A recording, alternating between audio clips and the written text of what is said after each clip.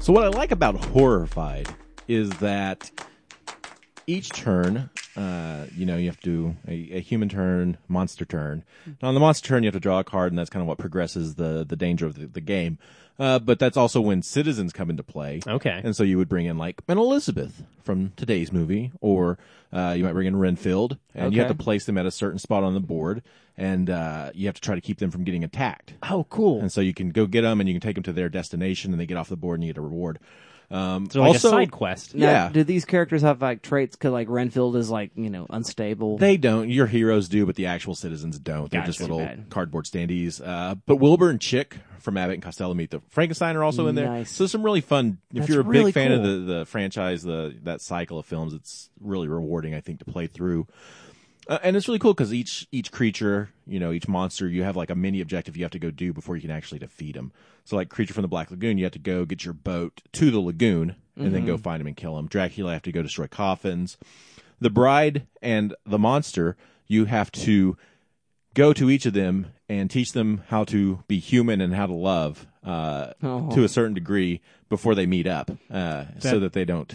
Yeah, so you can get rid of So them. they don't do what they do in the movie. Yes. Okay. And it's just a lot of fun. So, I mean, it's a fun co-op game, and highly recommend it if that's your flavor. Was that what inspired you? The board game. Was that what inspired Yes, you for this Horrify pick? the board game, published by Ravensburger.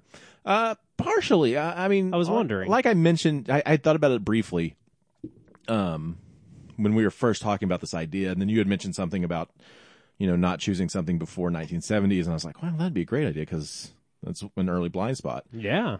It's one of those from that, marquee of films of Dracula and Frankenstein and the Absolutely. Wolfman and the Bride of Frankenstein. I mean, she's mentioned in the same breath as those others, and it's highly regarded as better than the original. And so I thought it was a great blind spot. And so that's why I went with that pick. That's right, because welcome again to the Good Trash Undergas, where we discuss the films you'll never discuss in a film size course unless it happens to be during Shocktober. And here we are in Shocktober 8, The Ocho. And here to discuss. Thank you. Thank you once again, Dustin. I spend hours coming up with clever taglines for these franchises, and Dalton sneaks in with The Ocho to rule the day. Arthur actually does have a really great. None of our marketing materials will reflect The Ocho, so that's just a fun listening joke. Yeah, that's for you, the listeners at home, and if you want to make some fan art, go for it. It'll only Yes, please. It'll only make things worse. Yes, please. Arthur actually, we found out recently, has a headcanon for what the subtitle for all the Shocktobers are. Do you have that, Arthur? Because I was very delighted by it. Let me see if I can find it real This is quick. something he's done apparently all on his own. But he told us in the chat, and was that before or after I threw out the Ocho as a joke? But Dustin unfortunately has indulged me, and now it's official. Yes, and much like a precocious child, it is unstoppable at this point. Yeah, so I think this really started back when we were doing that episode guide that if you're a Patreon supporter, you can get access to that at the most basic tier, which chronicles, I think, the first... It goes all the way up to Drive, I think, which is episode 200. I think it chronicles all those episodes. It just deals has with notes. the most obnoxious episodes we have. Yeah, it just has notes about what we shelved, what we trashed, Yeah. what we recommended, the game, stuff like that. So if you've been listening for a long time or you're just curious about some of the older shows, you can kind of reference that and see what we talked about. But one of the things in there as we're going through is chronicling, it was setting up all the Shocktobers. And I was like, well, it'd be fun if they had like horror movie sequel titles. Yeah. And so I went through and we've got Shocktober, the original incarnation. Then we got Shocktober Lives, The Shocktobering, Shock Harder, The Curse of Shocktober, Love that one. Something Wicked This Way Shocks, Master of Shocks, and This is Dead Spots.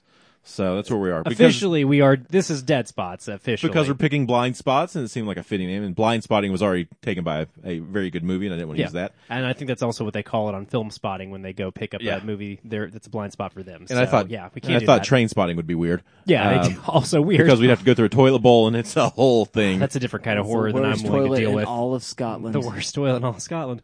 I was very happy you picked this, Arthur. I'm excited. Dustin, why don't you tell people, we've had enough banter. Tell people what they're in for So if they haven't here, tuned in. Here you are tuning into the second zombie entry in this month's Shocktober. Yeah, undead heavy at the top. A little bit, but what we do here at the show is analysis, not review, and that does mean there are spoilers.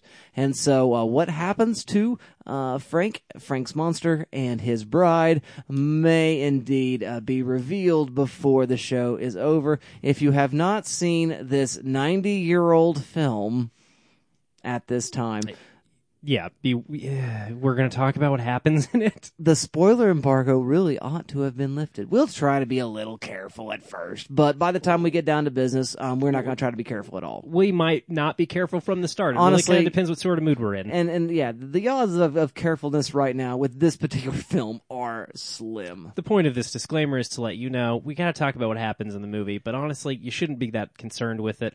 You can stop right now and go check it out if you want. But hopefully, ideally, even us talking about it will make you want to watch it more if you haven't seen it. There you go. So, Arthur, you got a synopsis of this here movie? Yes. Synopsis, good. Opening on a dark and stormy night, Lord Byron and Percy Shelley talk up the power of Mary Shelley's story. And As are they also a discuss- couple of assholes while they do it. Friggin' jag-offs. Look at her dull plainness. Who would have guessed that this dumb broad would have wrote a good story? Fucking stuffed shirt looking guys. I don't know how to appreciate a good woman. the passive-aggressive white man Jesus. reared his head early. As they discuss, Mary is convinced to finish the tale. The movie proper begins in media res as the monster is trapped in the burning windmill and Victor has been injured after being thrown from the top. A few local villagers stick around to see if the fire finished the job, but they realize that was a bad idea as the monster survived in the below-ground portions of the mill.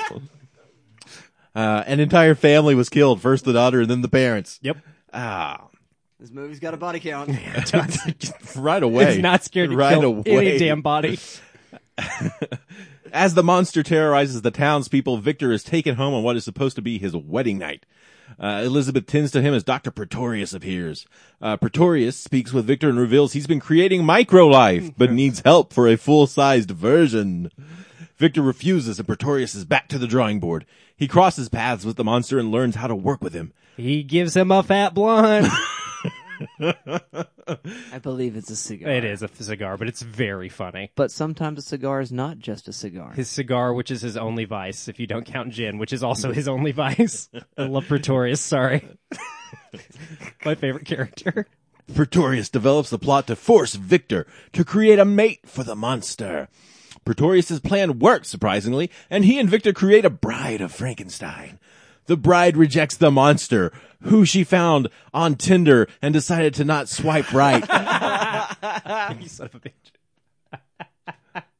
After the monster realizes that this is not a good idea and he must bring the abomination to an end, he tells Victor to flee with Elizabeth as he blows up the lab, killing himself, the bride, and Pretorius. Why he's not mad at the Victor, we don't know. This is the 1935 sequel to Universal Horror's classic Frankenstein, nominated for an Academy Award for sound recording and bringing in a strong profit. Alrighty, that's some good stuff. Yes, we all belong dead. That is the note that we all learn from Frankenstein's monster here in this film. So yes, let's do with initial reactions. Arthur, this is your blind spot. Yes. So do tell me, what was your experience encountering the Bride of Frankenstein for the first time? This movie is a lot wackier than I realized. Yeah, it is, baby. The Lilliputians was a good indicator, right? I think it kickstarts with the maid, who is so good. who is doing this whole slapstick routine. Yeah, she is. Straight out of the Nickelodeon. I mean, she is a hoot. And I don't know, she's not really too keen to warn anybody that she just saw the monster, which is a weird choice. They all want to get eaten. It's all of me. What do I care? She's wacky, and then Dr. Pretorius shows up. Oh my god. I tell you what, this movie moves quick. It does. This movie's 75 minutes, and it doesn't Mwah. play at all. It is in Lean. and out. Which is weird because the monster learns to talk like within seconds of meeting somebody, which is, kind of weird to wrestle with, but then you just kind of forget it because he's just eating some soup and bread and then smoking a stogie. That whole sequence, So the good. blind guy is incredible. Yeah, it's really good. It's very earnest as well, and there's a great human. I mean, Karloff, credited only as Karloff, is so good here.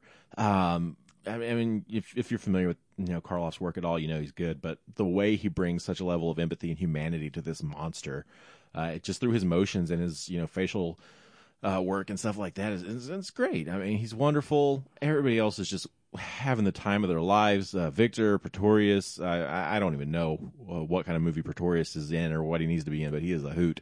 It's camp. That's Yeah, for sure. it is. It's fun, and it's kind of shocking because I wasn't expecting that high body count. You know, I expect maybe 1, 2, maybe 3 people to bite it in a film like this, but I mean, there's like 3 people that bite it within the first 5 minutes or so, which is just a bit brazen. I Well, think. in the original movie, he does drown an 8-year-old girl. They do have to top that, I guess. Yes, but I mean, that's one body, and here we've got like 10 or 15. The body Yeah. count is high. Yeah, They really waste no time in letting you know it's a sequel. Yeah. They figured out the rules of a sequel, bigger is better, very quick. That they did. They also realized that they have to synopsize the entire first movie to get you into this one. Yeah, I'm a big fan of that Look, Lord choice. Byron. I don't need your nonsense. I like that little preamble. I like that do part. too. Yeah, there's not a book preamble on the original movie. No. We'll get more to that later. So that it's an interesting choice, yeah. But I think it worked. I think it's fun. I like that they bring her in. I really wish there was more Well, Bride. it's Elsa Lancaster too, Yeah. which is fun. Yeah, I mean, I think the movie, and I love that they credit her as question mark at the end of the movie. But yeah, I love letting Elsa Lancaster also appear as Mary Shelley to get to have a little more to do. But I think it's very cool to have her set up this story. Yeah. I think it's fun. But yeah, I really enjoyed it. I mean, it's an easy watch. It's a lot of fun. Like you said, it ups the ante and then definitely tops the first one in that regard. And it looks great. I mean, beautiful sets, beautiful costumes, beautiful designs. I really appreciate all about it. So yeah, it's a good time. Awesome. Well, what do you think, Dalton? Do you like The Bride of Frankenstein? I mean, yeah, I hate to be redundant, but I'm right there with Arthur. This is my second watch, and both times I've seen this movie, look, as Dustin's pointed out, this movie is 90 years old. It's an old-ass movie, but both times I've watched it, it has the effect of, I mean, I'll go with some like recent films that our listeners probably know I like, much like moments where John Wick gets kicked through like 8 things of glass in a row in John Wick 3, or when Mooney runs through Disney World at the end of Florida Project. These are moments that remind you like, oh, damn it, cinema's just cool. Oh, I love movies. Movies are magic tricks. This is great. That's my reaction to the whole of The Bride of Frankenstein. And for, again, maybe it is that remove of centuries of, decades and decades gone by now, just a different way of making movies, celluloid, different acting styles, analog special effects. There's so much that it could be that I can't pinpoint any one thing, but there is something just very wonderful about Bride of Frankenstein that the entire time I'm watching, I'm like, that's right. I love movies. I really do. I don't just kind of like them. Movies are magic. Because every moment in Bride of Frankenstein that it could lose me, that it does something that I could not like, I joked around about, how terrible it lets Byron and Shelley or Percy be at the beginning.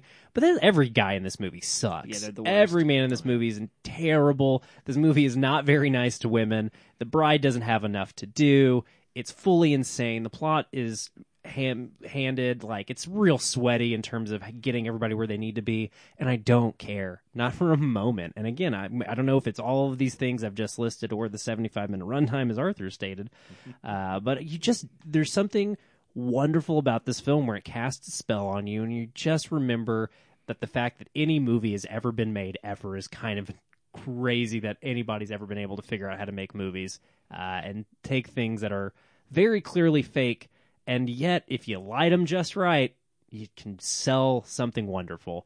And so yeah, it totally does it for me, like those other movie moments I've mentioned.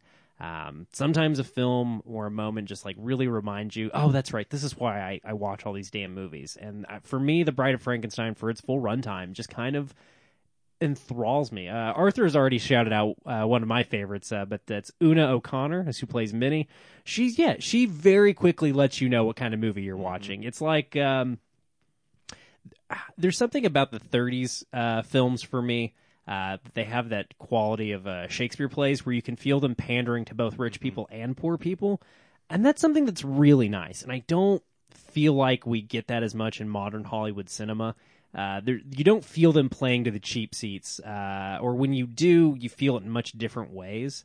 In 30s movies, they just always let one actor be like buck wild, and it's usually a maid or a tertiary help. Lionel Barrymore. Well, yeah, because so many movies from early Hollywood are about the aristocracy. They always let the downstairs character be the comic relief, but there's just something wonderful about the way, and again, the same way that we like Shakespeare, they let everybody come out and do the equivalent of flipping somebody the bird joke in the opening of Romeo and Juliet. They let Una O'Connor just squeal and really get every ounce out of every syllable of her lines. It's incredible. I love this movie. I'm glad Arthur picked it. It was great to rewatch it. Dustin, what do you think? You like this one, huh? Guys, I love The Bride of Frankenstein. Yeah, it's so good. It's fantastic. Yeah, it's one of the great movies, and it's better than the original. Yeah, it is. And part of the reason why is they are able to sort of get the technology more figured out on how to make a sound film and move the camera a little bit more. And so the cinematography is a little bit more unchained there. They're able to figure out that scores are not going to be distracting during the action of a film, and that does help quite a lot. And I've talked about that before with Dracula and with the original Frankenstein, and how the movies become a lot more plotting when there isn't that orchestral score added to it. And they figured that out. The performances are great. The set designs are amazing. The costumes are incredible. Jack Pierce's makeup work is phenomenal.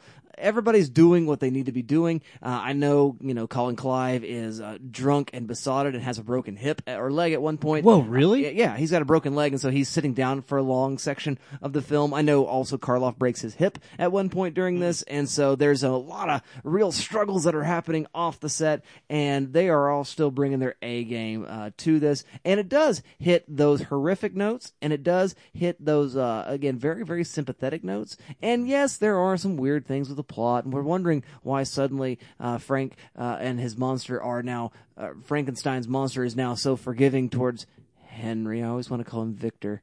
I hate that they changed the name, but what are you gonna do? But being sort of forgiving towards him and his wife.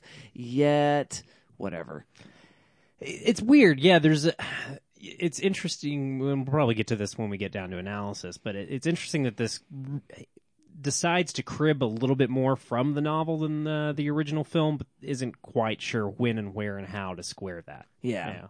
Which makes it further interesting when what's his bucket? Hamlet. You know who I'm talking about. The British guy. Son of a bitch. Kenneth Branagh's Mary Shelley's Frankenstein. There we go. Yeah, we go. Okay. Sorry, I couldn't tell you the thing that I needed to tell you, so you could remind me. I was thinking of Kenneth Branagh when he does his version of Mary Shelley's Frankenstein. That then weirdly cribs from Bride and the novel. Yeah, it's a weird feedback loop of adaptations on this one. Yeah, it absolutely is. So yeah, I think that them deciding to take a little bit more from the novel and giving the monster a little bit more personhood kind of screws them up on that ending. I'd agree with you there. Yeah. It's weird, the decision making on that. Yeah, it is definitely a strange deal. But that being said, it doesn't matter. It is still amazing. And so it's a lot of fun. And so I like Bride of Frankenstein a bunch. So there you go, dear listener. Our biases are generally pro. And we're going to move right now and expand your syllabus. So awesome opportunity. You're teaching a class and you get to have a module themed around the Bride of Frankenstein. And so what class are you teaching? What are you trying to get them taught? And then what ancillary additional appendices type readings and or viewings are you adding to the syllabus to get your point across? I go to you first. Dalton, what you teaching with the Bride of Frankenstein? Well, Look, when we started off on this marathon, I kind of convinced myself I was going to try and do as many of these as non-horror themed classes as I could. I was going to try to do non-horror film connections just to kind of keep things interesting. But then Arthur picked Bride of Frankenstein, and I thought of a great class, and it's called, in the voice of a dumb studio executive, But What If the Monster Was a Lady? So that's the name of this class, But What If the Monster Was a Lady? Because I think Bride of Frankenstein... Stood like a lamb. Thank you. Bride of Frankenstein has the wonderful idea, but wait a second, what if the monster was a lady? And then doesn't do anything interesting with it. And that's... we'll talk more about that when we get to analysis, but it's wild to me that this movie's so good. Because its central premise, its title, in fact, the title character does not show up until the last 10 minutes of the movie, maybe? And it's very interesting to see male filmmakers of the 30s go, oh, well, we should give him a wife, and then can't figure out a story that actually involves anything to do with that character. So we're going to talk about the films that I feel like fulfill the promise and dream of Bride of Frankenstein of what if the monster but a girl. And all of these movies are movies I like a lot, and I think will make for interesting discussion points with this. So we're going to start off with a film that engages the genre I don't really like, but I feel like Bride of Frankenstein, it kind of starts this motif of you could make the argument that the seeds for the rape revenge genre are laid, I feel like, with this film a little bit, just because there is the immediate removal of personhood and the gender politics at play with the Bride of Frankenstein v. the OG creation. So we're going to talk about one of the few films in that genre that I've actually seen, but I really like, and it's the Soska Sisters' American Mary. Yes. Big fan of that movie. Not the least of which for its lead, whose name I'm blanking on, but as you know her from Ginger Snaps and Hannibal, the series. I really like this movie a lot. And again, I think kind of starts us off with interesting groundwork, because I think the thing that's so interesting about when we have female-centric horror films, one of the 3 or 4 things happens, right? You've got your final girls, you got your moms in a haunted house, and then you've got your monsters. But because of the nature, I think, of gender in cinema and gender in horror, a lot of the horror-centric films where the female is at least adjacent to the monster or to the monstrous acts, there's always an empathy there. And I think that's interesting. And I think American Mary is a fun place to start, because despite the fact that she's the titular character and all the marketing implies that this is a movie about her being spooky, there's a lot more to it going on. And I think the Soska Sisters really have crafted something really wonderful here. It's Catherine Isabelle, by the way. I feel bad I couldn't think of that name off the top of my dome, and I didn't do my notes well enough. But I think they do a really interesting job of playing with this idea of the horror film in which your central character is both the protagonist and the monster of the film in some ways, because that always involves another danger. American Mary, a big fan. I'm trying to skirt around the plot details because it's a film that I don't know how many of our listeners have gotten to, and it's something I really think you should check out, and has some fun twists and turns. And, you're here for Bride of Frankenstein. I'm not going to spoil something you might not have seen. Next up, another film that I think takes a lot of these unspoken implications of some of these horror films and takes it to the nth degree. It is Hard Candy with Ellen Page and Patrick Wilson from David Slade. I love this film, always have. I caught up with it shortly after it came out, actually. I kind of got in early on this one. I picked it up on DVD on a whim. I'm like, that title cover looks cool. There's like a bear trap and a character. Like, all right. And then I watched it. I'm like, oh, this is really cool. Yeah, this one got passed around the film savvy folks that I knew in my teen years. Man, I love this movie. I'm so glad this movie exists. Not the first Ellen Page performance I got to, but the one that I was like, oh, well, this is obviously going to be one of the best actresses around. And sure, I'm glad that Umbrella Academy show was a hit, because Ellen Page deserved to be in something that was a hit. It's been a minute, but she's been choosier with her roles later in her career, and I applaud that decision.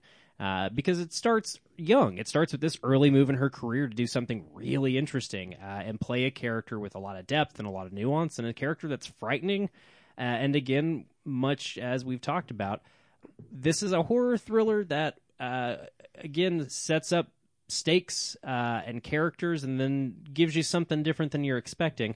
And look, it's no mistake that Ellen Page's character is wearing a red hoodie for much of this film. They're obviously going for a big bad wolf, Red Riding Hood motif. And again, I think a lot of these selections I've gone with do try to take some iconography or some visual flair from both classic horror films and horror folklore, and exist late enough in our shared film language that they get to really play with some stuff and play with this imagery that's very evocative and very iconic, and use it to say something about the roles that exist within horrific situations, at least the ones that we tend to put on screen. So Hard Candy's my next pick. Really a big fan of that movie. Next, we're going to really embrace the Frankenstein connections here, and we are going to talk about Splice. I talk about this movie on the show a lot. We will probably get to it eventually because I like it that much. But it is a film from Vincenzo Natali of Cube, which is another film I like quite a bit. But this is a film with Adrian Brody and Sarah Polley. And yeah, they do some cloning and genetic engineering, and they build a lady clone that's spliced with animal DNA. Look, the movie's not, we're not here for the science. We're here for the ethical questions and the spooky situations and the dilemmas. And it does a really great job of playing, number one, with the classic scientist's conceit of Frankenstein and the morality therein, and I'm sure we will talk about that a lot when we get to analysis. But then it introduces the same kind of questions that you get in something like an Ex Machina about, okay, what happens when a dude makes a lady thing? Is this guy going to start coveting it? Is it going to be a weird sex thing? And maybe. Probably. I'm going to let you watch Splice and find out, but every weird sex question you think about when you think what happens when a couple of scientists... this movie is a horny movie, by the way. I cannot understate that. What happens when two horny scientists who are doing cloning decide to put aside their ethics and put their lust for each other instead of a baby they made with their parts into a baby they made with science? Oh, all the creepy stuff starts happening. It's so gross and so weird. And again, I think is engaging with a lot of these traditional horror ideas and then going, but what if a lady? And getting somewhere a little bit more interesting than Elsa Lancaster's kick-ass scream. So that's, I think, really going to be a linchpin of this class and probably going to be one of the last things we check out before we finally come to, this one's going to be a double header, mostly because one of them is super new and hard to canonize, and one's something we talk about all the time. It's going to be Midsommar Jennifer's Body Smash Up. Because these both take all these questions we've been wrestling with and puts a little magic on it, baby. Jennifer's Body, you have some overt demon-invoking magic, and you get the legend of the succubus and this monster that has been created by, frankly, evil men. And again, this has been the through line that we've got through a lot of this, including with American Mary. It's going to play with some of those rape revenge tropes, but doing things Jennifer's Body finds ways to talk about a lot of really interesting horror tropes and still keep itself very lighthearted and watchable and funny, and that has a lot to do with Diablo Cody's screenplay and Karen Kusama's great direction and the awesome performances from everybody involved. I'm not going to list the cast of that film, you know who's in it. And then Midsommar, yeah, I love that movie. First of all, but again, I think says, okay, sometimes magic's not magic. Sometimes it's just a bunch of scary white people who've been doing the same thing for 500 years and make everybody eat a handful of magic mushrooms before they do it. Sometimes magic's just saying you're doing magic. Again, it's magic, and that's just how it works. I don't know. White people are scary. There's a reason some of us got out of Europe. We did a shitty job of doing it, but some of us got out because we were tired of all the weirdos. Am I right? But yeah, I love Midsommar. I've been hearing a lot about some of the more overt white supremacy stuff in the director's cut, which I think is super interesting. Yeah, well, a lot of the I've seen pieces talk about, hey, it's interesting how quick the cult kills the people of color that come and visit them, huh? And yeah, I guess the director's cut gets a little bit more into the implicit racism of this the Scandinavian cult, which I think is kind of interesting. Nice. So. Yeah, I think there's a whole lot going on in Midsommar that we could literally do an entire mini-series about that movie. I like it a lot. And again, I think Danny, without spoiling too much, is that Florence Pugh's character's name in that movie? I think it's Danny. I think so. That feels Sounds right. Yeah, let's go with it. Yeah, look, I do not care about character names. Yeah, you're a man. You don't care about the woman's name. No, I don't know. I don't know anybody's name in that movie. There's the guy with the piss log played by what's his doodle from Bandersnatch. I always forget his name too. You got Jack O'Connor with his adorable dick flopping in the wind. I love this movie. But again, I think the fun thing about Midsommar is the ways in which it never goes where you think it's going to go. And again, this is a very new movie, so I won't spoil much. But the path that Dani chooses to walk down is a path that she gets put down by the dumbasses that are around her. Both the dumbasses she went to the village with and the dumbasses that live in the village. This is a movie full of dum-dums. And I kind of like a movie that lets everybody be dumb and lets their different proclivities and emotional hang-ups and their needs just kind of crash into each other. And it's, again, a very unconventional horror film, but because it is kind of the big horror film of 2019, and is very not just female-centric in terms of its protagonist, but also very much concerned with gender dynamics. I think a very fun place to end this conversation of, but what if the monster was a lady? And that's my class. Alrighty, I'm enrolling. Thank you very much. He just pitched his new podcast too. Yeah, it sounds like he did. Yeah, Thanks, guys. I was pretty proud of He this. just made a whole new show right there. Yeah. We don't piss on hospitality. I won't allow We it. can't allow it. Can't allow it. So hey, Arthur. How would you expand the syllabus if you were making this here movie into a class module? What I touched on this earlier in my review, and what I love about this so much is, and I think both Lancaster and Karloff are capable of bringing out this empathy in both of their creatures so quickly, especially with Elsa Lancaster, who's only in it for as the bride for 5 minutes maybe. Yeah. It's real quick, but she does so much in that time. Very economic use of screen time there. So I really want to explore this idea of the empathetic monster. Hell yeah. Yeah. And that's something. Tragic villains are always something that are fascinating to me. Automatically kind of gives them more depth, especially when you play it well. And I'm going to stick right there in the universal cycle to begin with. And I'm going to go with Lon Chaney Jr. as Lawrence Talbot, the Wolfman. Hell yeah. Good movie. And more so in the sequels, when you see, I think, Frankenstein meets the Wolfman and Abbott Costello meet Frankenstein, when he's had time to really sit with this and he knows about this monster that's inside of him and he can't control. He gets to be Proto-Hulk. Yeah, and there's a lot of that anxiety, there's a lot of that pain, there's a lot of that tragedy that he carries on. When the Wolfman begins, he's a very confident, very handsome, very well-off man, and then he's afflicted by this wolf spite. Puberty will do that to you. It's a son of a gun. And so he just plays it so well, though. Right next to Karloff, maybe even more so than Karloff. I think he's so great at generating empathy with the way he looks, the way he moves his body, just slouching and very, very restrained in a lot of ways. And so I would stick right there for a little bit, do maybe some Bride of Frankenstein then, and then from there I'm going to move up a little ways, and I'm going to move into the 50s, and I'm going to go with Gojira. Hell yeah. I want to talk about Godzilla. I want to talk about that analogy for what we did to Japan, and talk about this. Godzilla didn't want to be created. It happened because America sucks, and we got this monster out of it, and he's just trying to live his best life, and man got in the way. And so I want to explore those ideas that are present in Gojira, and then from there I want to go with I want to go with William Castle's 13 Ghosts, the original 1960 version. Nice. Because I think the conceit of that movie is so much more interesting than the remake. Because in that there are ghosts that have been collected by this capitalist dude who's doing research or whatever and exploiting these creatures. But the ghosts aren't bad. They're very scary to begin with. You're led to believe that they're evil, but they're not. They're mostly all just unrestful spirits. And I think that's a much more interesting conceit than the sequel, where all of them are crazed killers.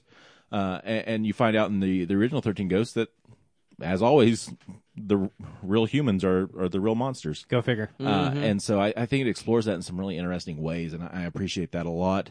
From there, I'm going to go with 1980s. I'm going to go with The Fly, the Cronenberg Fly we watched earlier this year. Very good. Does Jeff deserve some of it? Yeah. But does he bring out a lot of empathy after he's transformed? And we get to that final scene where she's got to put him down, and man, that puppet. That puppet can do it for you. Yeah, man. A lot of heart there, a lot of tragedy, a lot of emotion. I we appreciate talked that. about this on the show. Gina Davis and Jeff Goldblum are both so damn good in Very that movie. Good. Yeah, and the way they play that sequence at the end is phenomenal. From there, I'm going to go into the 2000s. I'm going to go with Spider-Man 2, and I'm going to go with Doc Ock. Oh, interesting. We're gonna make a little genre interesting jump. non-horde pick. Yeah. But Otto Octavius is a monster, and Raimi frames it like a horror film from the setup when he does that lab experiment gone wrong. It's shot like a horror film, and there's a lot of Raimi's touchstones in that. You'd love to see Alfred Molina's best performance of all time be in probably the biggest movie he's ever been in. Yeah. You'd love to see it go down that way because he's Raiders of the Lost Ark. Look, you could argue one of his best performances in Boogie Nights because he's so fun in that. But man, he's just absolutely fantastic in Spider-Man 2, and I think Defoe's almost there, but I think Alfred Molina figures out how big a deal superhero movies are almost before any of the other actors that they get for these movies, because he does not. Sure, Dafoe chews the scenery. I mean, he did the exact same route that old Jack Nick did. For Batman. But yeah, you're so right, Arthur. Molina brings so much to Doc Ock, and again, a character that in his original comic incarnations is just an egomaniacal scientist, and really finds a way to broaden that character and give him some pathos. Yeah, I love that genre jump, man, because oof, and again, you just love to see Molina's so good, and the fact that that movie was such a giant success and he's so good in it means we're always going to be treated Alfred Molina for the rest of his career. That's great. Yeah. Nobody's ever going to forget how good Alfred Molina was because, look, the people Spider-Man. who grew up watching Spider-Man 2 are making films now. Yeah, Bingo. It's fantastic. From there, I got a couple more entries. Another one kind of wrapping up this element of it, though, is The Shape of Water. Guillermo del Toro's take on the creature from the Black Lagoon and playing in that kind of idea and world. And man, Doug Jones is so good in that bodysuit and bringing. I mean, without zero lines of dialogue, he just nails it and just kills it. And I love that movie a lot. And what Del Toro's doing with it, this kind of homage to the classic, but also very prescient at the time. And I like that a lot. And then I want to go to his little subversion of this, and it's The Ring and Samara. Where that film treats Samara as this kind of tragic. I mean, she's got a very tragic story. I mean, she was murdered by the family, but I didn't realize she was just evil. Yeah. Evil incarnate. It's a good twist, man. And it's so a great twist. That little thing at the end is you let her out. It's a idiot. great bit. Yeah. And so that's where I would kind of end this with that subversion there, where it's played that way, but then we got that fun little twist. So that's what I would go with. Nice. Very good. Very good. Thank you very much for that, Mr. Arthur Gordon. Well, now Arthur went. I like that Arthur and I's classes are kind of related in some ways. We took different paths on the things that Bride of Frankenstein has to say about movie monsters, but and how that pertains to.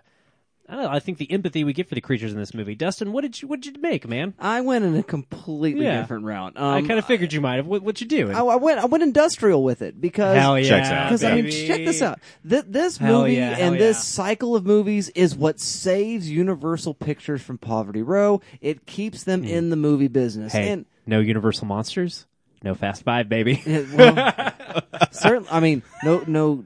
I mean, We talk about the no long- Jurassic Park. Yeah, as you say. We talk about the long arc of actor careers and director careers. This is a long arc of a studio output, Yeah. man. Yeah. I mean, Universal would have gone under with several others, and they other film studios found their way out. But the way in which Universal found their way out was with the monster cycle, because these movies turned a humongous profit. The MCU of their day, man. And the reason why they were able to do that, there's some economic factors, there are some industrial practices, and there are also some technological factors that are at work as well. Because this is 1935, of course, the original Frankenstein comes out in 1931. Sound enters, sort of the saturation of cinemas in 1928. Or at least it begins to do that. And then by the time the 30s hit, fully integrated sound is a thing in films. And so the first reference I would have now, I don't have any movies at all. I got books. I mean, this is like the class. Yeah, this is a real film history class. If you're doing this film history class, and we're talking about the 30s right now, and we're using Bride of Frankenstein as our film, we're going to also use Robert Spadoni's Uncanny Bodies, which is a book I've talked about before, and it is about the sort of coming of the sound film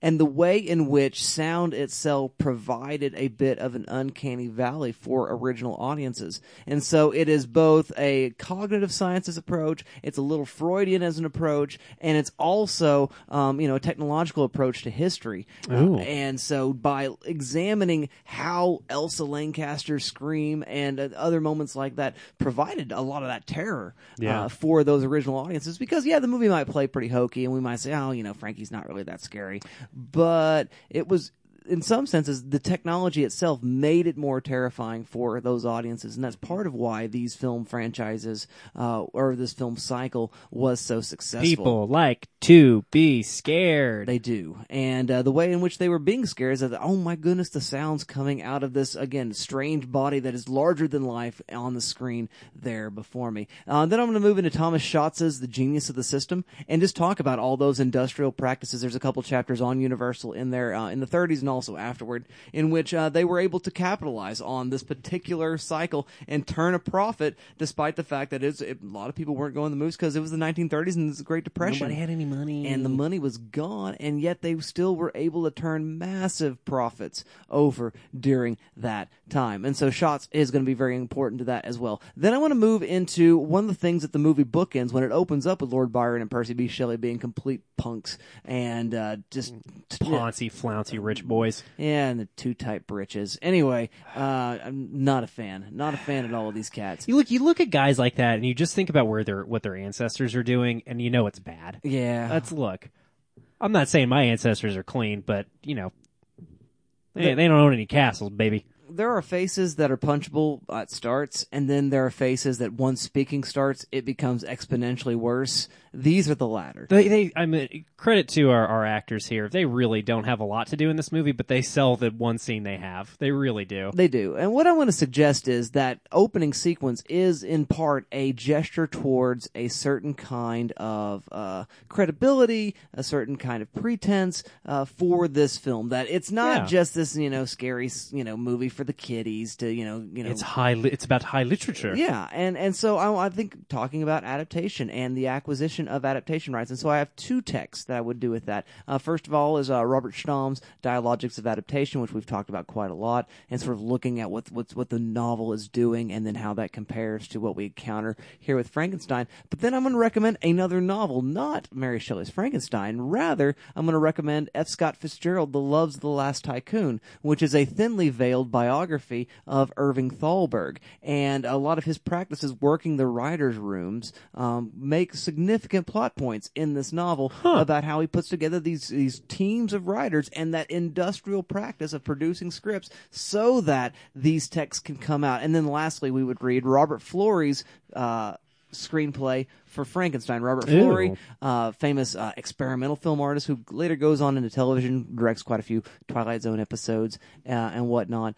But Robert Florey wrote a treatment for Frankenstein, which basically James Whale stole, which is sort of an evidentiary artifact of the same kind of Thalberg-esque. And I realized Thalberg was at MGM, not at Universal, but those practices were pretty standardized across the moving picture studios in the 1930s. And so wrestling with that production history and then how credit is dealt with, again, as an industrial study of the 30s, using Bride as our text. I mean, you can just follow that class up with a class about the ways in which TV and film borrow from each other. That's interesting to me. I didn't know that about the 30s system that was more run by producers, that they had writers' rooms. It makes more sense, honestly. Yeah, they do. Just based on the way that what I do know about production in the 30s. Thalberg would send teams of two. He would get two people start working on a treatment. Yeah. And then if he doesn't like what he's seeing in the treatment, he gets two more people taking their treatment and working behind them. And he might get two more people working behind them. And he'll give credit in sort of disparate ways to numbers of the teams throughout and use a final treatment. And the same with the screenplay itself or individual scenes or whatever. Yeah. Well, and again, I mean, this is how writers' rooms for TV shows work, but again, it's not that dissimilar to how big scripts that, things that are pre-planned blockbuster scripts work now. And a lot of hands touch them before the people who are finally credited, especially on our... the way that the team over at Lucasfilm under Kathleen Kennedy playing Star Wars and Kevin Feige and the way that his team plans Marvel, it's interesting how these cycles work, dude. And it's not a new thing. No. And so that would be the way in which I would tackle using Bride of Frankenstein. So there you go, dear listener. Your syllabus just got considerably longer. Dustin's going to make you read books because he's mean. I am not a nice He's guy. an evil teacher. Well, and I was too stupid to go find any books that probably Men, Women, and Chainsaws, right? I mean, that's probably that's the probably a good text place to go. that we should have in my class. I'm going to make Dustin pick the books out for my class. I think that's probably fair. Hey, that and I think it's fun. What time is it? It's time to get down to business. It's business. It's business time. I know what you're trying to say. You're trying to say it's time for business. It's business time. That's right, dear listener, and we're back with that business, which is analysis. And I think I want to say that we have done enough industrial stuff, unless you guys just want to talk about this movie's gross at the box office to sort of set the frame. No, I do want to briefly talk about Mary Shelley, though. Yes, please. Because she basically invents sci-fi horror. Yes. With Frankenstein, and it just owns, dude. Mm-hmm. It's real cool. 1816, she basically starts an entire new, like, not just genre, but aesthetic. And sure, like, the visuals of that aesthetic don't get really, like, codified until the advent of the 30s, and we're making a lot of movies. But, I mean, she invents steampunk in a lot of ways. I mean, just this idea of Victorian technology that is beyond the limits of Victorian science, right? And not, again, I care less about steampunk than I do sci-fi horror. But that's two separate things that she invents right there. It's just such a big damn deal. And it's like that beige Gothicism, too. I mean, that's part of what we have to think of it as. And then Gothic itself is a major influence here as well. For sure. Which finds its way in the modernist expression of Gothicism, German Expressionism. Yeah. Right? And so those aesthetics are also coming to play in here as well. Even though this is not the Cabinet of Dr. Caligari, this is not, the Man Who Laughs or Nosferatu or anything like that. It does use the same kind of chiaroscuro filmmaking. It does use the same kind of shade and shadows. I mean, the arches of the inside sort of, receiving room chamber of Henry Frankenstein's estate, those are really, really intentional. I mean, and the entire film's set on sets. There's no part of this movie that was ever shot outside on location anywhere. And so it was all built to fit those particular kinds of framings where you are seeing, again, those corners and edges that would, again, very much bring to memory Caligari, even though it's not quite so stylized as that. And so you see that, I guess... What year's Caligari? 30? Oh, gosh, 19... It's older than teens. that. Oh, is it teens? Teens Okay. or 20s, yeah. Or maybe That's right, okay. early 20. That makes sense, because Expressionism's already around at this point. Yeah, it's okay. been a hot minute at that I was point. just thinking about the actual novel itself, but you're right. I mean, in terms of the visuals of this film, and really, I'm basically all of those first like 5 or 6 Universal films are a huge deal. Mm-hmm. I was just talking about again, it's an epistolary novel, so it's all written in letters, but there's a real. It's not super invested in the science of it, but it's invested in enough, and it gives enough detail about like the collection of the bodies and stuff, and.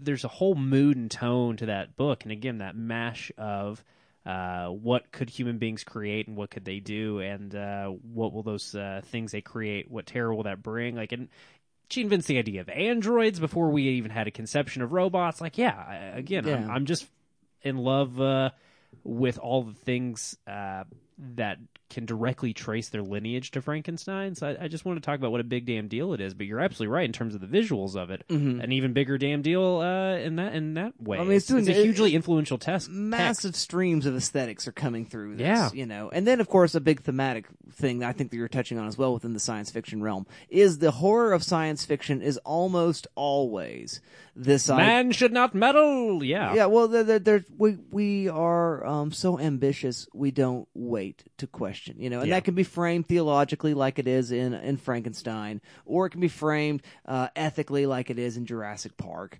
But it can be framed in any number of ways. It can be framed in how equipped is the human, a film that we've talked about in the show that I didn't love at the time, but the more I think about it, I kind of start liking it more. Event Horizon, like, are you sure your feeble human mind is prepared for the secrets of the universe? You fucking Icarus-looking dum-dum. Mm-hmm. And it has such sights to show you. Ooh. Yeah, but you're absolutely right. Like, there's a lot of avenues it can take, but they're all basically, what you doing, buddy? Yeah, or something that might just bring out the worstness, like The Matrix, right? And so those kinds of themes, and again, I used to call this, a conservatism that runs throughout, and I still want to stay with that. I do think there's a certain regressiveness that typifies that tendency, but I'm going to soften that a little bit because there is generally a true kind of caution that is running through this as well, and I'm thinking about, again, like, the Will Smith zombie movie that we're not talking about. I Am Legend. I Am Legend. There you go. Yeah. That one. Which is this idea that you figured out a way to make a virus that will sort of correct a particular disease. I think it's cancer of some sort.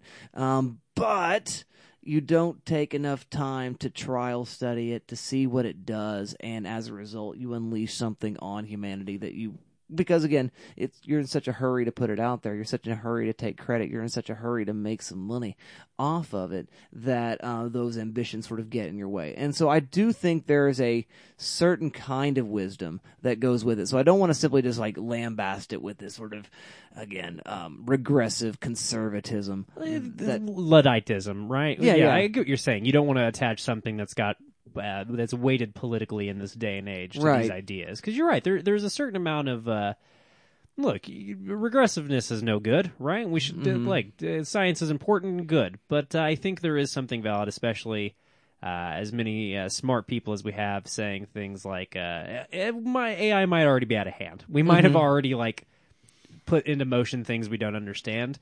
Skynet may already be self-aware. Yeah, it might already be happening. Exactly. Those kind of ideas that you hear floating around out there from certain corners of the tech industry, I think those ideas are interesting, and again, speak to this like not all eschewment of technological innovation is inherently bad, right? Sometimes it's maybe we shouldn't mechanize this thing because there's too many people it'll put out of work. Right. It's not always just an idea that's, anti-intelligentsia, anti-science. Right. And that's something I just wanted to sort of touch on. Yeah, Again, I get you. That's a common topic that we hit on when we get into this particular avenue of horror. So I didn't want to live there, but we've addressed it. But I felt like there was a need to at least soften some of the language when we think about it a little bit, too. I think that was a good idea. A little nuance to it. Now, themes. There are many ways in which one could read this, and one of those readings is indeed a sort of subversion of the Christ myth, because there is a lot of theological stuff here. We do have the monster on the cross. We do have resurrection. We do have a Last Supper of bread and wine that is consumed in the hermit's hut. We do have a lot of the pieces of Christian iconography, and that does raise a certain set of questions. To what extent did the filmmakers seek to do this? And apparently some of the Christian terminologies were even more explicit before the Hayes office got a hold of it and said, hey, tone down the Bible stuff. Checks out. Because that's going to be really offensive. Yeah. Because this is Code Hollywood at this point. Yeah, what Hayes Code goes into full effect 34? 30, yeah. I mean, just right before this. So... Yeah, I know it's not too much before this, but I was thinking about that watching the movie, thinking about that, why they were letting Henry Frankenstein go. I actually had to look it up because I was like, why are they letting him go? I thought this was post-Code. Like, I'm still a little surprised Henry Frankenstein doesn't get a comeuppance of any kind in this movie. Yeah, and he deserves it because... And I think it's probably why they introduced Praetorius, right? They have to have a villain of the film. A real mustache-twirling kind of villain. Well, Bride of Frankenstein comes late enough in the Universal Monster movies, they know they might have to keep Henry alive. Yeah. I mean, they literally bring him back from the dead, because he is very dead at the end of the first movie. Correct. They get very clever with their franchising. It's their first sequel. Of course, it's easy to bring Boris and Elsa back if you want to, because they're already dead. Bingo. Right? So, yeah, we've already got that. But you got to keep Henry alive, because you need to bring him back for the sequels. Right, yeah. And I mean, there's those things working at the film, but there is, again, this sort of... And this is true of all zombie fiction, of all undead fiction, this sort of reversal of resurrection or parody of resurrection, and this parody of consumption. The zombies we talked about last week, but the zombies are eating one part of the communion combination of elements, body, they're eating body, vampires are doing the other half by drinking blood. And so those things all sort of play into something sort of theological, but the theological game that I think most of the film is playing is when we play God, our creation is always going to be considerably less perfect than what God made, which makes an argument about human beings that I'm not quite sure I want to get behind. Because it does argue for a greater perfection of people than maybe I'm comfortable with. I guess this is, to me, the thing that I find so interesting about, the idea of the subtitle, right? The modern Prometheus. Yes. The stealing the fire from the gods. Like, the ideas that are most interesting about this don't really get explored much in the films. But again, these general plot points and ideas that go on to, give us things like, Prometheus, a film fundamentally about... say what you will about Prometheus and Alien Covenant. I like those movies a lot more than most people, but I think even if you don't like them, you can agree there's a lot of interesting stuff Ridley Scott's wanting to do with the idea of human-made life, right? and what does that life look like? Is it better than us? Is it more petty than us? Is it more perfect than us? Is it worse than us psychologically and better than us physically? And is that a bad combo? I'm a big Maybe. fan of these things. What is it specifically the way it rears its head in Frankenstein that you're thinking about? Well, I mean, Frankenstein, I think, is definitely making the argument is there are jobs that belong to God and there are jobs that don't belong to us. And it does sort of have this very hierarchical sort of approach, which, again, I mean, you have it in the very opening when you have Mary Wollstonecraft Shelley, played by Elsa Lancaster, they're not understanding the real theme is that you've taken the place of God. And if you do that, you'll not make human beings in God's image, you'll make monsters. It doesn't really sort of fully wrestle with that other than that sort of regressive thing that we've already touched on a moment ago. But it is about sort of usurpation, more than it is about exploration or about just what it is, what image would we be making something in if we did try to create something of our own, which would be more interesting. And I think it is in the novel, but it is sort of dumbed down for the book, or not the book, the movies. Well, and again, it takes us another 150 years to even start thinking of the idea of artificial intelligences and androids and these ideas that we get to in the 50s and the 1950s and 1960s. But again, we're talking 1816. This is one of the first times it's occurred to somebody It's early. since. I mean, you've got golems and Jewish folklore, and there's plenty of examples of human-made automatons throughout human myth making. But it is the idea of androids don't exist yet, but it is that same idea because again, Frankenstein in the novel is a fully formed consciousness that's not childlike And at all. eloquent. An Yeah. eloquent consciousness, and does share more in line with Michael Fassbender's David from Prometheus films that we've talked about. And again, I think the idea of book, what's his name? Doesn't he give himself a name in the book? Proteus? Oh, it is. Yeah, that's right. Which is the name of close to the name of the professor in the movie. I don't know if that's on purpose or not. But yeah, the idea of not only what will human beings create, but again, I think, as you mentioned, the idea that's bigger and more interesting in the novel that I think we get to in later, automaton fiction, whatever, whether it's iRobot or Blade Runner. Blade Runner. Well, again, we've got a whole lot of Philip K. Dick talking about these ideas. But whatever story it is not just what will we create, but how will it feel about having been created? And we do get a little of that in the movie with the lines like, I liked being dead. Professor Proteus having one of my favorite lines of the movie, you're wise in your generation, which is a fucking great line for that character to have. Funny. But I think it takes this thing that you're talking about, Dustin, to the next level, right? Whoa, what a besmirchment to God that we've done. But again, the more important question, what have you done to this thing that you created made, for no reason other than you could? Again, getting back to our Ian Malcolm talk. Yeah. You didn't stop, as you said, you didn't bother to think, what should you? Are you prepared to be responsible for the first in a new line of consciousness? You fucking idiot. Of course you're not. Yeah, and I think what this does is it demonstrates two things. What we're discussing right now, in a way that the radical edges of Shelley's novel are kind of sanded off for the course of the Hollywood film, is the same thing that we encounter with the film's usage of German Expressionism. Is that in the same way that you might use these sort of extreme visual stylings to, again, sort of articulate a particular understanding of psychology, of the human being, and of trauma and reaction to it, which is sort of what German Expressionism is born out of, you sand the edges off of it and you say, yeah, but it is kind of creepy, right?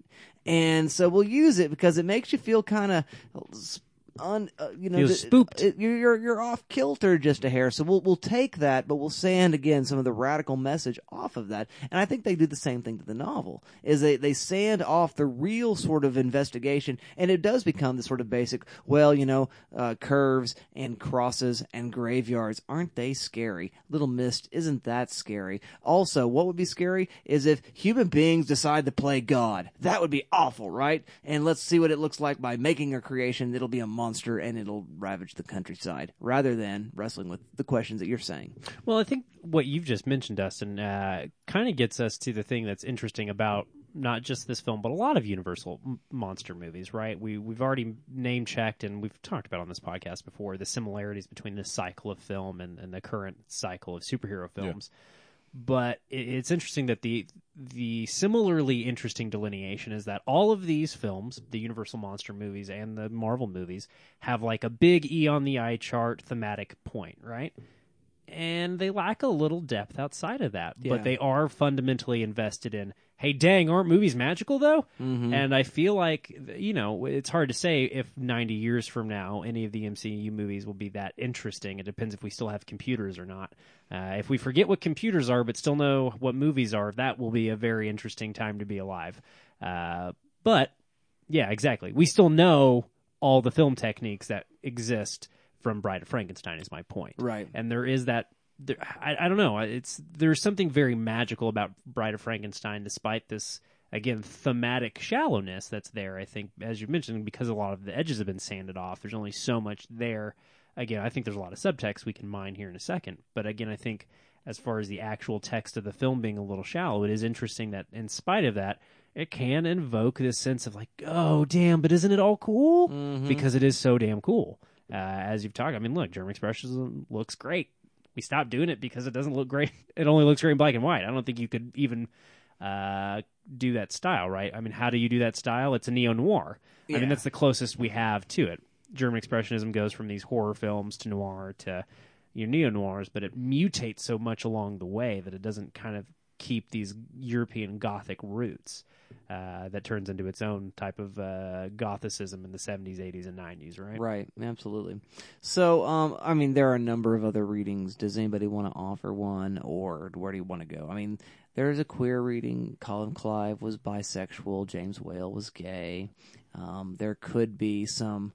No kidding. Yeah, so...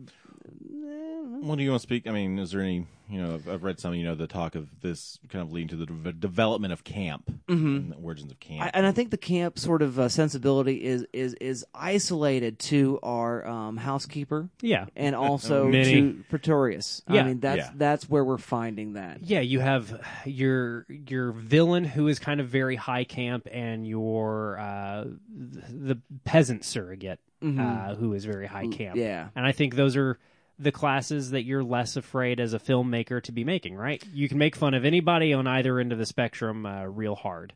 And use it to kind of get the audience one way or the other. They'll either enjoy laughing at somebody that kind of looks like them, or they'll enjoy laughing at somebody who doesn't look like them. And I think there's also part of the camp aesthetic found in the hair and makeup for Elsa Lancaster as well. So damn good. It is. It you is know so... that wasn't under that bandage. Come on. Yeah. It's a great look. But, it's just so good. But what Tim Curry in Rocky Horror. Rocky Horror, there's so much. I mean, the makeup, the hair. Yeah, there is some super big seeds to a lot of camp to come in that makeup, and learning about the queerness of some of the crew involved. Like, that kicks a lot of ass, man. I like that a lot. I like that it gets to be part of that lineage because it's easy for three of us to sit around and call something camp, but for there to exist already like a lineage there, that kicks ass. That's very cool. Yeah, it's definitely connected in the dots to that. I like that. And then there's just sort of sexual desire as a sort of animating animus, right? And Well, then companionship doesn't even have. I think this film's not as horny as it could be. It's a little horny with Pretorius's tiny people. Which is that man. But that's the thing, though. Is like that's kind of a separate sequence. Like, it kind of doesn't impact the film in any way. There's a way in which what we're seeing is id kind of unbridled, and we're seeing like human egos operating without the sort of governance of super egos. So there's something id driven even in Pretorius, even in Henry Frankenstein, but they are sort of better able to maintain that on that sort of floor level, ego level sort of basis. And yet that id sort of, when it does overrun them, what it does is it unleashes greater and greater forces of more and more idness to sort of control and destroy the world, in the form of Frankenstein. And even Elsa Lancaster. I mean, she is, as the bride, it's just fear and reaction, that goes in this sort of repulsion and horror. And that's when we sort of get into Julia Kristeva's idea of abjection and sort of the otherness of death and of ourselves and of these parts of ourselves that we don't want to talk about. And that there are parts of us that, again, it seems like Boris Karloff's monster is sad that the old blind man will not be a friend that lasts. But Steele continues to search for friendship, and searches for friendship even with Pretorius, even though I don't think he totally trusts Pretorius. It seems like he's wiser. It's hard to tell, but I like that Karloff finds so much nuance in those moments. Yeah. But he doesn't lose hope until he loses hope of a sexual partner. That's a fair point. You're right. And that is where he's like, well, I'd like to have a buddy, but if I can't have a buddy, that's fine. Long as, I can get my dead rocks off. That's what really matters. And, that seems to be the thing there, right? Well, and he's a fair bit more nuanced. And again, this speaks to, we've dabbled a little bit in the casual misogyny of this film, but Pretorius straight up says, well, hey, don't worry if she doesn't like you. You can, take her by force if you need to, bud. Yeah. You're big and strong. Yeah, man, Pretorius sucks. Yeah. But it's great to let, I don't know, the monster choosing to stay dead, as we learned from Pet Sematary, sometimes dead's better. Yes. And as Dustin has mentioned, we have a lot of examples of the return to life that isn't what it's supposed to be, right? Throughout fiction, whether it's your Pet Cemeteries, your episodes of Buffy, it's well-trod territory. But I think having the reanimated cadaver decide that is an interesting call. But again, it's a big part of why I programmed my syllabus the way I did. It really does make you pine for Elsa Lancaster to show up around the end of the first act or the middle of the second act, right? It makes you wish that there are more ideas explored to figure out what she actually does want. What she does want, because the makeup and the hair are so damn good. Oh, they look great. And that hiss. They're so. Oh, the hiss is so good. Everything about her performance and everything about the visual conception of that character kicks so much ass. And again, it really is I'd forgotten how much it bummed me out that she's in so little of the movie. But again, as I've said, I love this movie. I want to clarify this as I'm saying it. I think there's so much to like about this film. It works in spite of not having what it says on the tin, because I want it to do what it says on the tin, man. I want Bride of Frankenstein. I want lots of it. I want to know things about the nuances of this character. But I think that does speak to Elsa Lancaster's impact when she does show up on screen, because again, I've seen this film recently, like within the last 5 years, and I had forgotten just how little she is in it. I could have sworn it was like the last 15 to 20 minutes. Yeah. I had forgotten really truly how little there is of her in this, and she makes such a big impact that I could have done with more of her. And again, it's hard to say how and why those decisions got made, but I think just it is interesting that the filmmakers find so little for her to do, and there is so much casual misogyny that goes unremarked upon in the film. And it is interesting to me. I want to start thinking again, you mentioned that James Whale's gay, but one of the directors or one of the actors, Colin Clive, who plays Henry Frankenstein. Thank you. I couldn't remember if that was. I just looked at the cast earlier. Probably bisexual, but yeah. Yeah, but again, I don't know about what the writers have going on, but there is just a ton of unremarked upon shit talking to every single woman in this film, whether it's Minnie or oh my God, Henry Frankenstein's betrothed. I forget that character. Elizabeth. Thank you, Arthur. And then to Elsa Lancaster earlier on as Mary Shelley. Just every female character in this movie, every male character in this movie is just kind of shitty to everybody around them. Even the dad of we see this Romani family that gets menaced by Boris Karloff at one point. And that family has like a mom who's very much like, dude, there is a monster out. Can we please go elsewhere? And that's about as close as the film comes to rebuking men not listening to women around them. Yeah, that's the one scene that sort of opens it up. Because if you look at the three main female characters, Geoffrey Spivak's idea of the subaltern and not being able to speak, right? Yeah. So Elsa Lancaster has no voice as the bride. She does have a voice when she's Mary Wollstonecraft Shelley, but she's sort of left out of that. Then you've got Elizabeth, who says very little and is silenced by her captivity early on in the film. And then we've got Minnie, who says lots of words, but doesn't really get to say anything, and she sort of becomes noise. Yeah, she's a comic relief. And so, throughout. The anti-feminism, the misogyny of the film. I mean, the feminist reading of a movie like this is not to argue for some sort of empowering feminist themes as much as identifying poor female representation. For sure. And again, this is what, inspires my course, because I think there is so many, even with the camp stuff that we talked about, there are a lot of seeds that take several decades to grow that I think get planted by this film. But again, I think it is so interesting that you see all of these ingredients along the way that do seem to speak to screenwriters who, frankly, had not really considered what to do with the lady monster other than it seemed like they had the title first and probably little else. And I find that interesting about the film, for sure, but it does make me, it makes me excited for the things it created, but it makes me interested in what, what it could have looked like, which, is always a fun thing to think about. I want to just further complicate this idea of the subaltern and speech is the controversy of the monster gaining speech. And so in the movie in which we are slowly silencing women by degrees, it is the film in which then we have to make a choice to at least make sure the dude can talk. Well, and every version of dude can talk. It's an interesting choice to not give him speech in the initial film adaptation, though, right? Right. And again, speaks back to it in terms of like the adaptation theory stuff we talked about. The first half of this really is just kind of covering stuff that actually is in the book, right? Because the monster is assumed dead, and Victor Frankenstein gets to kind of fuck off on his boat trip and disappear.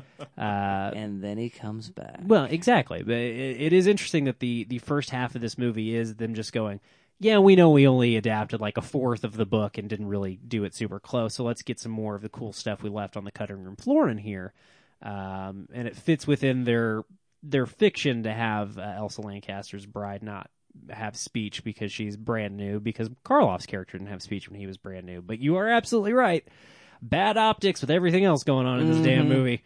And yeah, again, there's not really a whole lot of there. As you said, the feminist reading of this film is to just talk about the shit that it gets wrong and hold up the things that the ideas that it plants that I think better and more interesting filmmakers, or at least more off the leash filmmakers, get to do. Because again, look, it's the the same people were in the studio. Guess who were in the studio in the 30s? I don't need to tell you, listener. You're smart. You've read a book before. You've literally turned on the television once and you've seen who runs the world. It's Rich Whiteman. I just want to be clear that I'm not about to unleash a gross conspiracy theory. Well, I'm just going to give you an accurate statement of fact. It's the same people that run the studios for the most part these days. It's white men who don't think about how their actions impact other people. I like this movie a lot. I just wanted to talk and again, as you said, the voice stuff is interesting too. But that's really all I wanted to touch on that we hadn't gotten to already. Alrighty, well, I guess it's time to render a verdict. I think this is obvious. Shelf or trash, guys? Shelf. Yeah, easily. I mean, so good. Yeah, I mean, what else we got to say? I mean, the movie's good. Look, again, with all these things that we just talked about that we had to make sure we touched on, yeah, theme light, sure. I love this movie. Dustin, you do too, obviously. Arthur, what was some stuff that really struck you about this watch, being your first time? I think the pacing. I think the Universal movies are a little hit or miss. I think a lot of Invisible Man and The Mummy were. I think they're fun setups, but I don't think. Yeah, they're very. I mean, they're all short. I mean, all these movies are super short.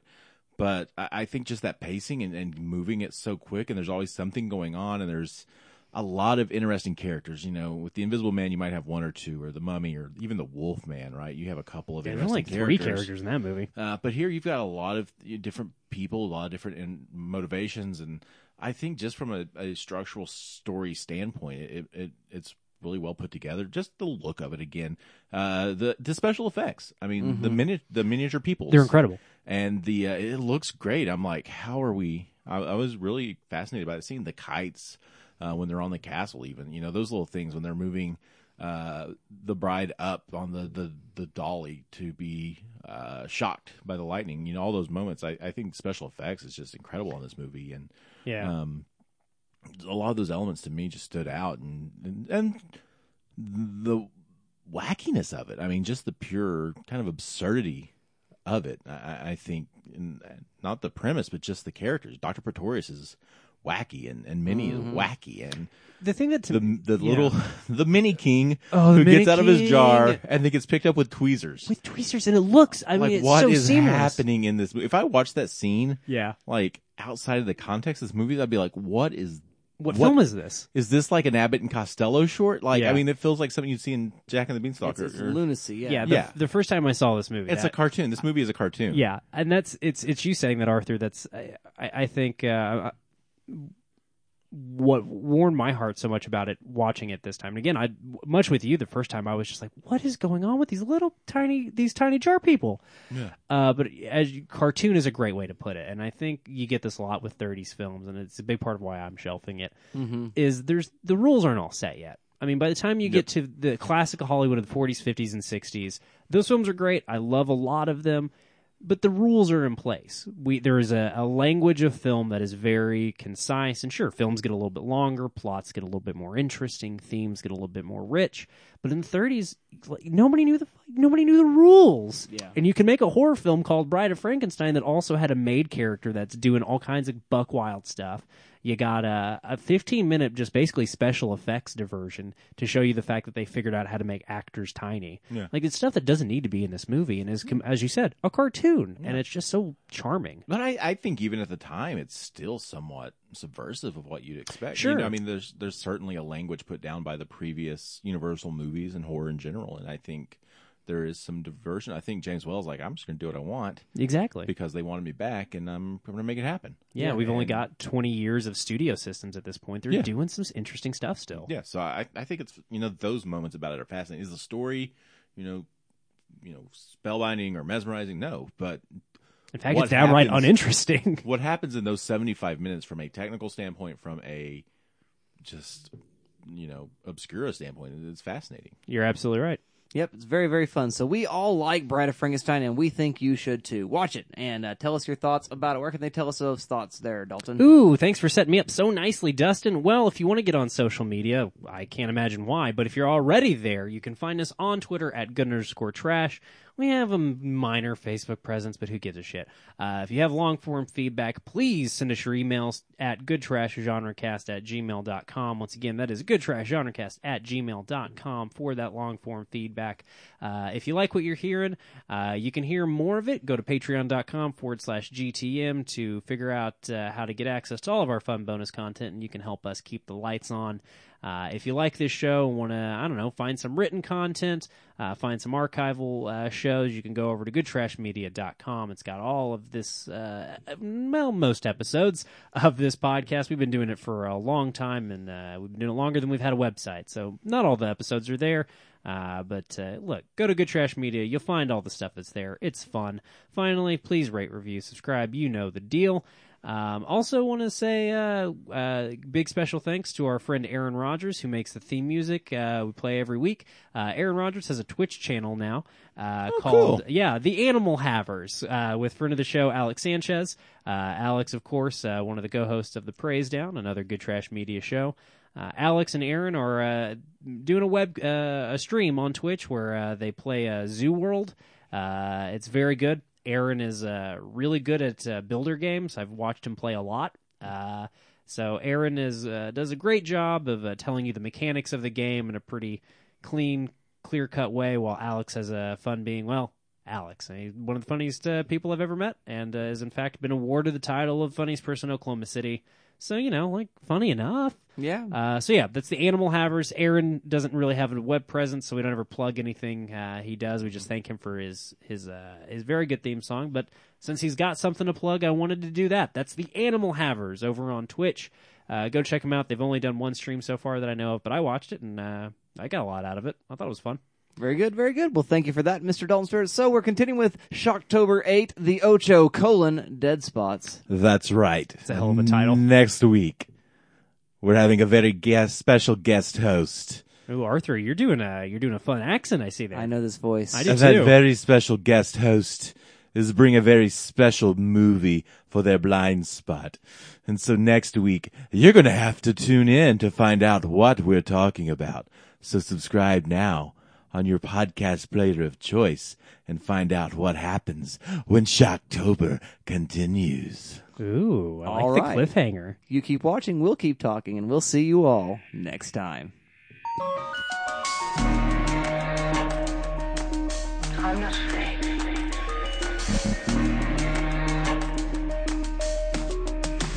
I'm not afraid.